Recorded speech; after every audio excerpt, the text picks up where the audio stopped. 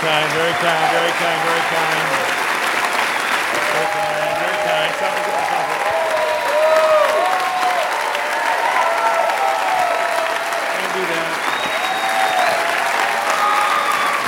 Okay.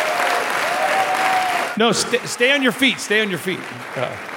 Stay on your feet, just not for me. We're going to stand for something else. Anyway, great day. I just sent a text to Dr. Gordon Anderson. I sent him a little video, and I told him I was thinking about him big time this morning, that he could see this. He would be so proud and so excited to see this room the way it looks right now, and just the energy level is huge in this place. And so it's a great, great day. I was thinking about my first day in college, 1980. I think that might have been before your parents were born. I don't know. Now, I could be I can't be your grandparent. My oldest grandkid is 2, but I can be almost everybody's parent in this room. But my first day, I was 17. I was at Bethany Bible College, my very first day of class. How many are already behind in your reading? I'm just kidding. It's only this morning. Come on. I just want to meet the person who took their first chapel skip today. I want to meet them. We need to go find them. Bring him up here. But my first day of class, my roommate, I would never throw him under the bus. His name is Dennis Reynolds. He's actually become a great pastor. But he was a senior. The last half of his senior year was that semester in the fall of 80. He'd be graduating in December, and they stuck me with him. I was 17. So I was with this totally old dude, like he was 22 or something. I forget how old he was.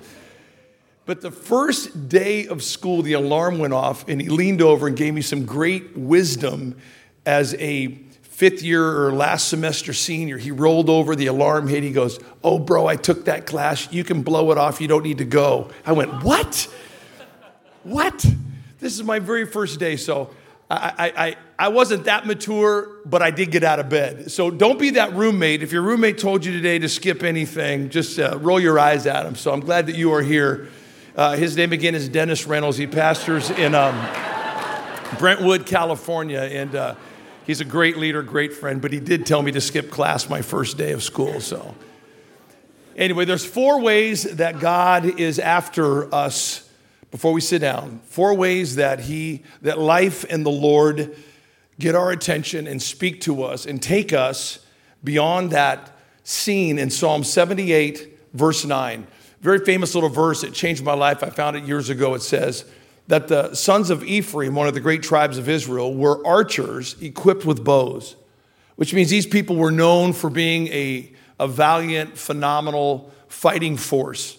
The sons of Ephraim, tens of thousands of offspring from Ephraim, this tribe is settled in the land of promise.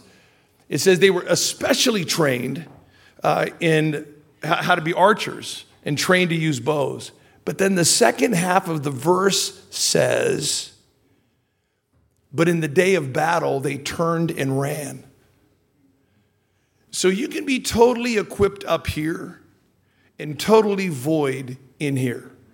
We can give you a phenomenal degree, which we're going to give you in the next 4 years at some point, because you're here to get your degree. You're going to graduate. And when you get that degree, you can be equipped up here like the Ephraimites, archers.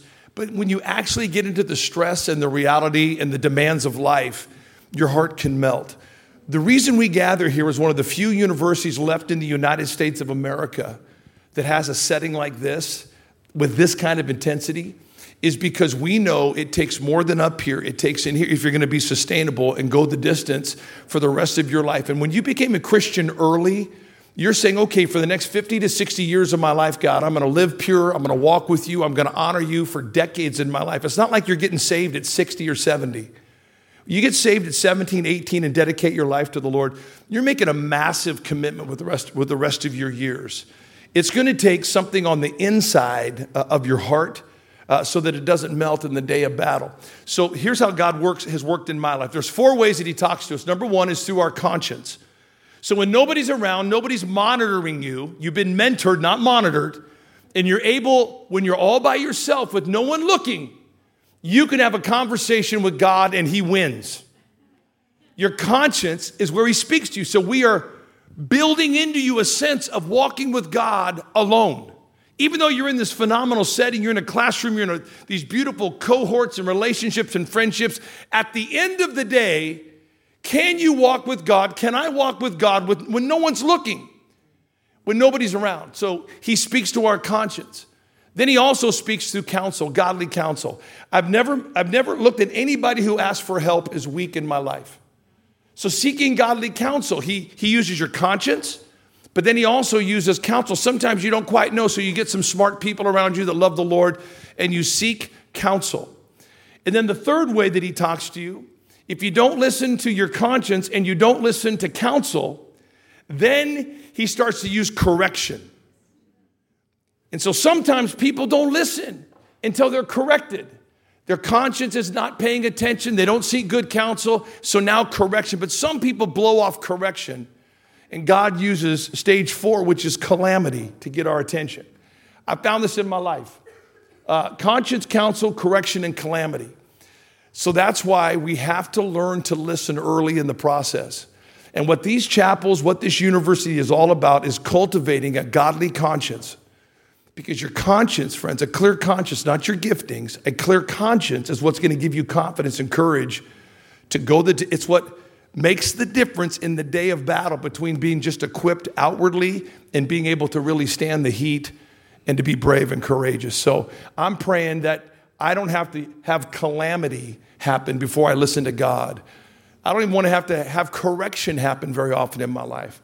I want godly counsel, and I want a clear conscience that the Holy Spirit can speak to. So, Lord, I just pray, Lord, as we just cultivate and incubate, God, a generation of leaders, Lord, that are going to water the earth, God, out of this house, as they have, Lord, for many, many decades. But, Lord, I pray that you would take it to a level that we have never dreamed. Father, use the university, use the setting, God, use the sacredness of the classroom, the sacredness of the dorm room, and the sacredness of this room. These 3 rooms, Lord, my dorm room, my classroom, and this room, Lord, that I worship in. Father, I pray that all 3 of those domains, Lord, you would be Lord, and that I would experience kingdom life and I would grow. Lord, take away apprehension and fear today. And Lord, we just love you and thank you for this beautiful opportunity in Jesus' name. Amen, amen. Okay, you can be seated real quick. God bless you guys. We have got some world-class leaders planned to be here this year. Great speakers. We want to bring the best of the best. Some of them are local. Some of them are from different parts of the world that are coming. But I just really believe that this university is such a profound incubator of people's lives and leadership, and that we just got some crazy, wonderful stuff in store. So here's an opening verse I want to read together. It says, "For I am not ashamed of the gospel, for it is the power of God for salvation to everyone who believes, to the Jew first and also to the Greek. For since the creation of the world, his invisible attributes, his eternal power and his divine nature have been clearly seen." So you're able to see through the natural into the invisible. I know it sounds very mysterious. How do we see invisible things? By seeing natural things, but we see the invisible nature, power, and dominion of God through what he has made. And it's not even fuzzy. The Bible says it's clearly been seen, being understood through what has been made, creation, so that the world, are without excuse. For even though they knew God, they did not honor him as God or give thanks, but became futile in their speculations, and their foolish heart was darkened. Professing to be wise, they became fools and exchanged the glory of an incorruptible God. Now, this is crazy. Most people never catch this in the Bible. We talk about idolatry a lot of times, and we think of like some big sphinx head or a carved, some bird or something crazy from Egypt. Do you know the first idol that we create when we abandon God in our affection and honor? And to honor God is simply recognizes that he came before me and he is above me. When you honor your parents, you're saying that they came before me, I came after them, and I serve, and they came above me and before me. To dishonor somebody is to remove them from that place of before and above. So when we take God out of the before and above, something else has to slip into that space. It's interesting that the first idol that human beings create is they carve an image in the form of corruptible man. and of birds and four-footed animals and crawling creatures. So the first thing that we worship when we displace God is we worship ourselves. And I want to talk for a few minutes this morning about the difference between a reputation and an image. So I want to give you the nerd word for 2017. I love nerd words. I'm in a PhD program, and this one really isn't too nerdy. I got some crazy ones coming for you. But this is an important word that I want to get into your vocabulary, into your heart. The idea comes from this Latin word magus, which is this beautiful idea of better than before, not better than you. So when we think about improvement and growth, we oftentimes compare ourselves to somebody that's nearby. In the minute that I compare myself to somebody else, I lose my way. I never stay on track when I'm comparing myself to somebody else. So magus is this wonderful word. It means more for the glory of God, something better for the glory of God. But the idea is that I am competing not against you. I'm competing against the potential of what I can become. I see my unrealized potential, not in a condemning, defeating way, but I'm really growing and striving in the Lord, running like a runner, boxing with skill, all of those things that exert effort and discipline so that I can fulfill and close the gap of who God created me to be. Totally different than comparing yourself to somebody that's nearby. And this is a total plague in our generation. It's not just a millennial plague. It's a plague for all of us, baby boomers or whatever we're called. I'm very aware of all the successful people around me. That's really the cancer of the internet. It's made me highly aware. So I start competing against you. And I compare myself to you. And I see your highlight reel, not your daily grind. ESPN never shows the daily grind. They just show the dunk. And that's all we show of ourselves as our highlight. So we begin to think that's the norm for those around me compared to my slow, unrealized, daily, nobody's noticed me yet. And the devil begins to pound on your mind and your heart and begins to make you feel as though you are an utter failure. So magus is a beautiful word. It's a Latin word that means better than before, not better than you. So I am growing, I am improving, but I'm not measuring that against my peer. And you're going to hear me say this a million times. Nobody's success is robbing your potential. Nobody that's around you that's succeeding is robbing anything from you or I.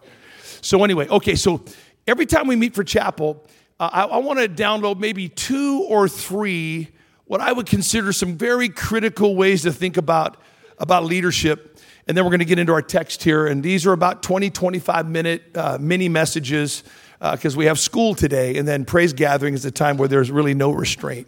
But I just want to share some things about leadership. And you guys can kind of keep these written down somewhere. I put these on our Twitter and Instagram stuff. So let's become friends at that level. I like to talk on leadership, talk to the school that way. So here's the first thing I want you to know about leadership. If it will click, there it is. Let's go back. You know the greatest gift in life is to be free of your secrets.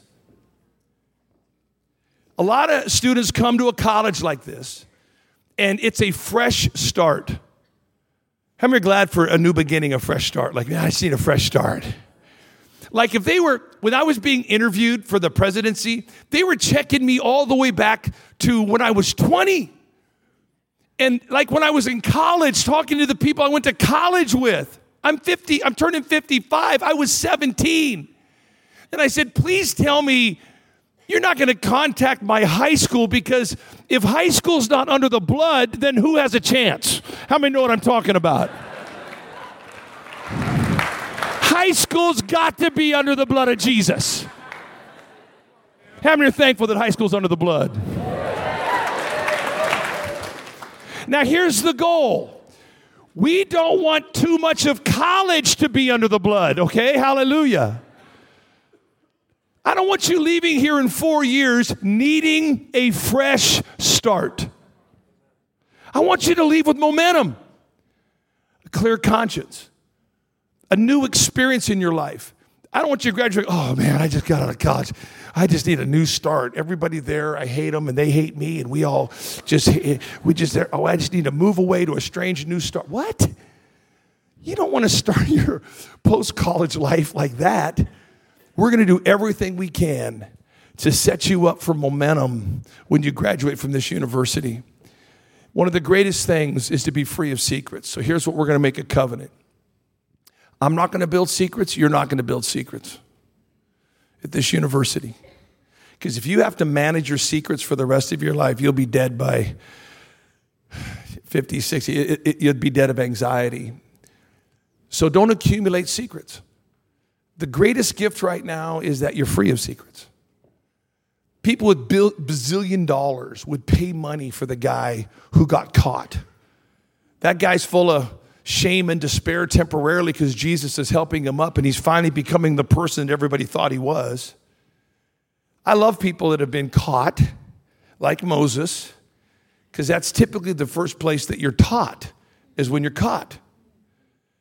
And when you're finally free of your secret, money can't buy that. So I just want to encourage you as you come on this campus and start this new year. Don't accumulate secrets because the greatest gift in life is to be totally free of secrets. Here's another one. Great leaders notice the positive before they notice the negative. It sounds so basic, but I really have seen a great difference in how people's lives have turned out on this one basic premise. When you meet somebody, when you have a situation going on, the people that lean into the negative before the positive, they just seem to have this deteriorating influence over time. And people, though, that recognize, it's not that we're in denial of a problem that needs to be solved, but they recognize the potential, they recognize the positive that somebody's doing. I shared yesterday, even after a confrontation, always end with hope. Always. Pray with them, talk with them. But I think that great leaders are people that I've been around that have noticed positive things before they notice negative things. You walk into a setting, let's go, like, man, this is unbelievable. Instead of seeing the crack in the sidewalk, you look and see the beautiful skyline of Minneapolis at nighttime that's lit up. It's really crazy how this works. People that always see the crack in the sidewalk before the skyline, I see their life kind of play out, and I see the struggle that they have to be influential for the kingdom of God. I believe great leaders always notice the positive before they notice the negative. Here's one last one. I deeply believe that the leader is the one who loves more, not the one who knows more. And that's why I've been praying and I've been sharing with our leaders here at the university that I really want to see our university be a leader in, obviously, education and teaching. That's the purpose of a university, is teaching. And that you earn that degree, and that we do that well, and that we start a relationship for the rest of our life in this room. But it has to also be knitted together by love and by grace. And if it wasn't for people showing me love and grace between 18 and 21, there's no way I'm standing on this platform with you today. And so I believe the leader is the one who loves more, not the one who knows more. And so cultivate love in your heart for one another, and especially for your enemies. It's not whether you love your neighbor or love the person next, whether you love your enemies and whether you serve them and seek to reconcile and take the wrong and see the larger picture than the little war that you're trying to win in that moment, learning how to let stuff go and be free of those emotions with other people. I believe that the leaders are the ones who love more, not the ones who know more. Okay, here, real quick, here's the text I want to read for you. Daniel chapter 3. I'm going to just highlight, it's not up on the screen, and I want to share with you three quick things and pray over us in the next 10 minutes here. It says, King Nebuchadnezzar built a gold statue 90 feet high, 9 feet thick. The guy was probably 4'10", and he builds an image of himself that's 90 feet tall. We all do that. Nebuchadnezzar was like the precursor to social media right here. We always can create something larger than life. And he sent people out into the plains of Dura to the province of Babylon and ordered all the important leaders in the province, everybody who was anybody, to the dedication ceremony of the statue. They all came for the dedication, all the important people, and took their places before the statue that Nebuchadnezzar himself had built. A herald then proclaimed, "Attention everybody, every race, color, and creed. Listen, when you hear the band strike up, all the trumpets and trombones, tubas and baritones, the drums and the cymbals, fall to your knees and worship the gold statue that King Nebuchadnezzar has set up. Anyone who does not kneel and worship shall be thrown immediately into a roaring furnace." Fascinating that he told people to go worship the image, not him. And he was sending the folks out to see something that was fraudulent, something that was manufactured, something that was counterfeit, instead of dealing with them face to face. The band played. It's a huge band equipped with all kinds of instruments. Everyone fell to their knees. Just then, some Babylonian fortune tellers stepped up and accused the Jews. They said to Nebuchadnezzar, "Long live you, O king. You gave strict orders that when the big band started playing, everyone had to fall to their knees, worship the gold statue. Whoever did not go to their knees and worship it had to be pitched into a roaring furnace."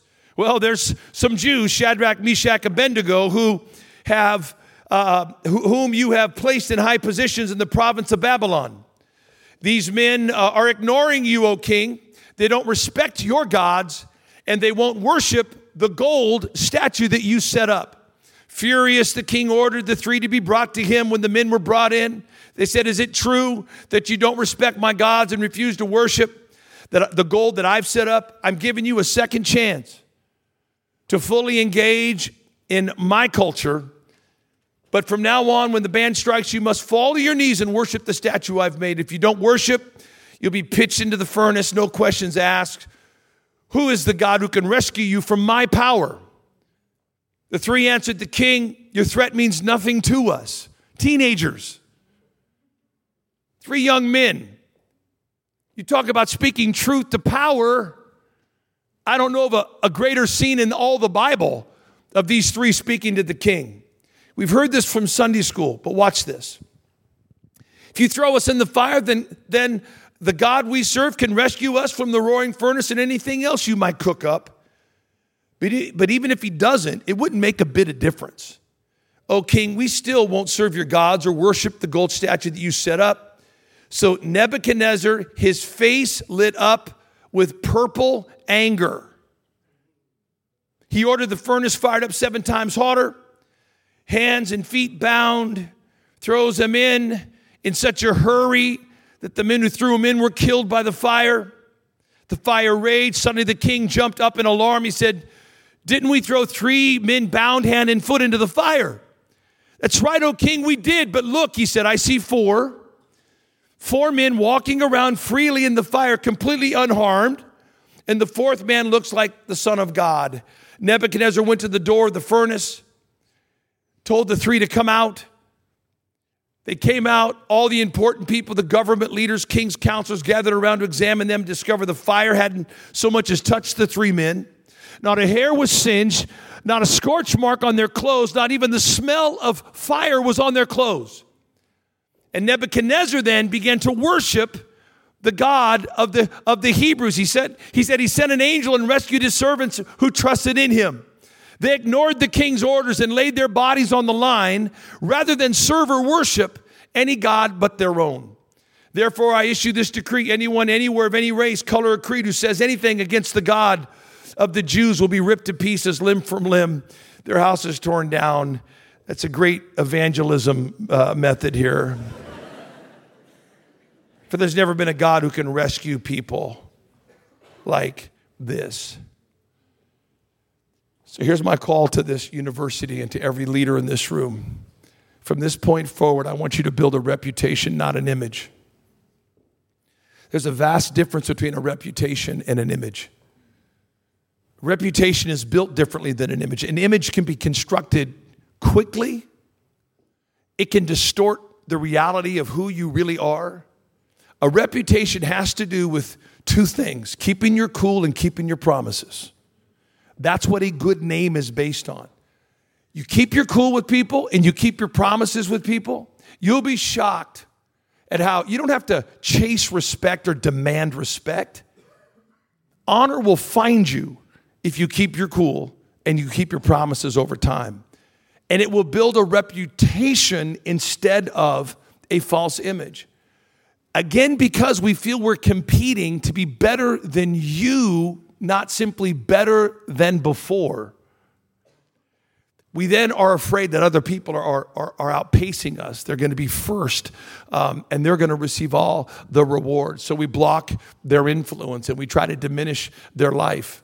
And then we simultaneously try to then construct something about ourselves that will be so impressive from 5 miles away.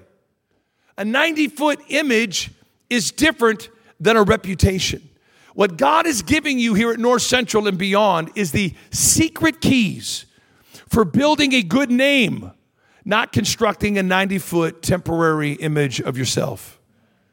So every time we post and every time we do things, make it about other people, include them with you, talk about their lives, build a good name. And when people irritate you and disappoint you, frustrate you, don't lose your cool. Remember, if you scream and yell at somebody, it'll take them 5 years to forget that image.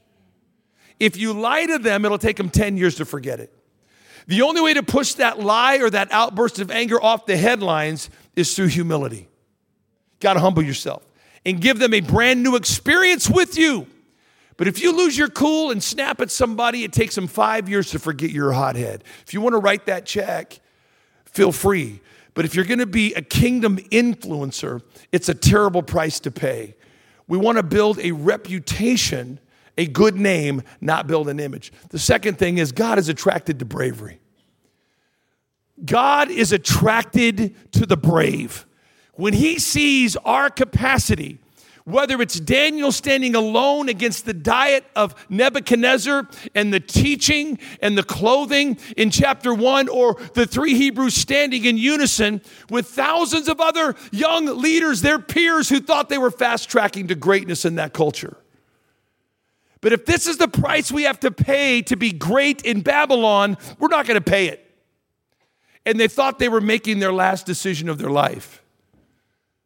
Little did they know that the only 3 names that have ever been recorded in history from the plains of Dura today are not the ones who bowed their knee, thinking they were fast-tracking to Babylonian cultural greatness.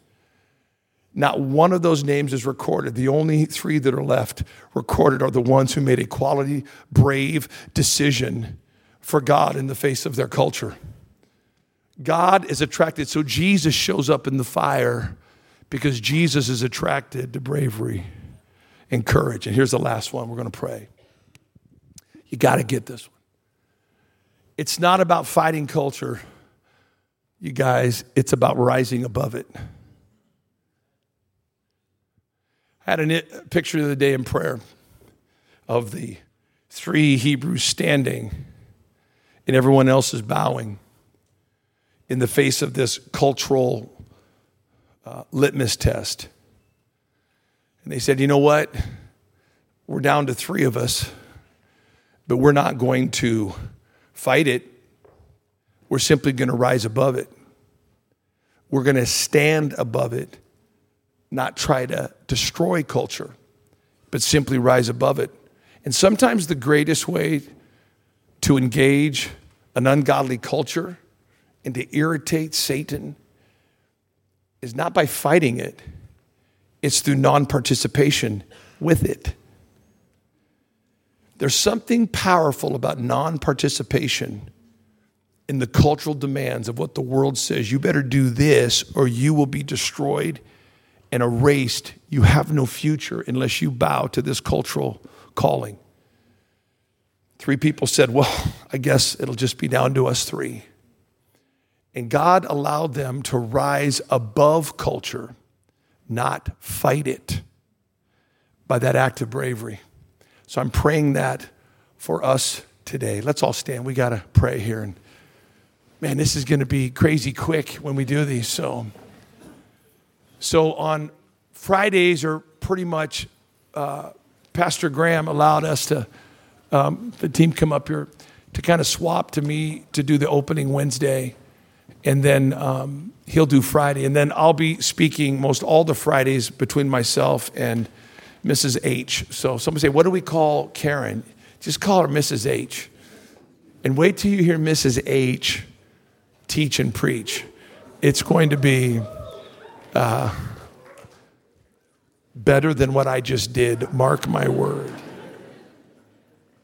Hallelujah. Can we just lift our hands to the Lord this morning? Lord, I just pray, God, a great grace, Lord, on these leaders today, Jesus. Father, we pray today that we would be free of secrets and that our season here at North Central would not be one of accumulating in our freedoms a new set of secrets. Lord, I pray that not one person would need a fresh start when they leave here. But Lord, they would leave with momentum. Momentum. Thank you, Jesus, for your goodness, Lord. Lord, I pray today that you would just pour out your goodness, Lord, every single day that we're in this chapel, God. Lord, enable us, God, to see the grace and the positive in people, not the negative. The grace and the positive, God, in this moment in our life, Lord, not the negative. Even though there's a problem we have to solve, Lord, let us see something. Let us see it differently. And Father, I just ask as well, Lord, that you would raise up a great university of love, biblical love, biblical love. We love the truth, Lord. Love rejoices in what's true. And Father, I just thank you today for the privilege of serving this school, Lord. And we give you praise in your mighty name. Amen. Amen. Doug, why don't you come up? Anything you want to give any direction here? We love you guys. How many got at least one thing today out of chapel? Okay. We got a million more things to talk about. So here we go. Hey, as we close.